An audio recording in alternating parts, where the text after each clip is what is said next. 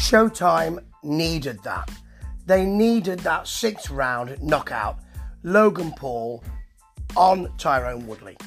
Now, Woodley just went to sleep for a minute or a second, and you can't at the boxing ring, can you? And an overhand left found its mark and put him down. I'm not saying it's a peach of a punch. I'm not saying it's a great punch. It was a powerful punch. It was a hook, so it had something behind it. And he was going that direction, so it put him down immediately, and it looked like a rather nasty knockout. That's what everybody is replaying today. And a good job it happened, because before then, this fight was terrible. I watched the first fight in preparation for this. That was a good fight. That showed that Woodley, who hadn't really boxed very much, as we know, had some real boxing skills. He put some punches together. He was composed in front of Jake Paul. He had good movement. He didn't have good head movement, but he had good movement. And he looked like he was the one who would go on to become the boxer. And the outcome of that fight I wasn't delighted with, because Woodley showed more in that fight.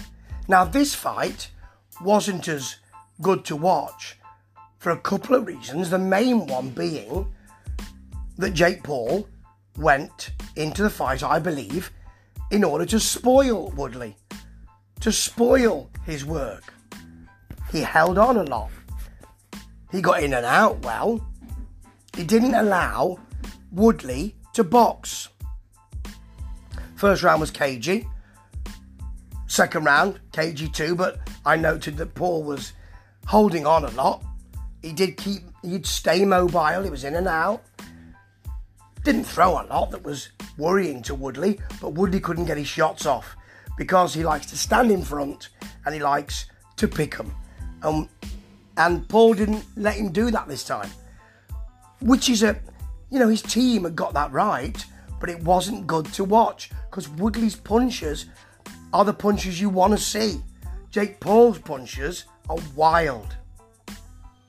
He was sucking air by the third round. He really was. There was a cut, which the commentary team were very excited about, on the forehead. I think the ref said was a clash of elbows or an elbow shot. I don't know. Whatever. It was on the forehead, by the hairline. His corner did a good job on it. The commentary team had to talk about something, and in that third round when the cut appeared, Woodley was trying to throw. Paul was getting out of range, and he was moving much better. He is gangly, and he is all arms and legs. There was a body slam in the fourth round. They were just tied up. They were off balance, and Woodley looked a bit frustrated, to be honest. He didn't half look tired in this round, Paul. He was really sucking air, as I said. And Woodley was looking to try and set up the overhand right. Missed with a few, caught a few. I thought it looked like he hit more punches. He connected with more punches than Paul. The commentary team were bigging Paul up, it seemed to me. And in the fifth, though, the comment came, crowd booing, and they're booing with good reason. Yeah, there wasn't much going on at all until that knockdown. It's almost as if Woodley said, go on then, you want a knockdown? There you go, there's me chin. He just stopped working for a second. Maybe to think what he was going to do next, because his game plan wasn't working. If you smother his work, he can't work out of that because he hasn't got the experience. Who do I see moving forward as a boxer? As a boxer, Woodley. I hope he doesn't give this up. As a personality boxer, Paul. But he didn't show me much apart from that punch tonight.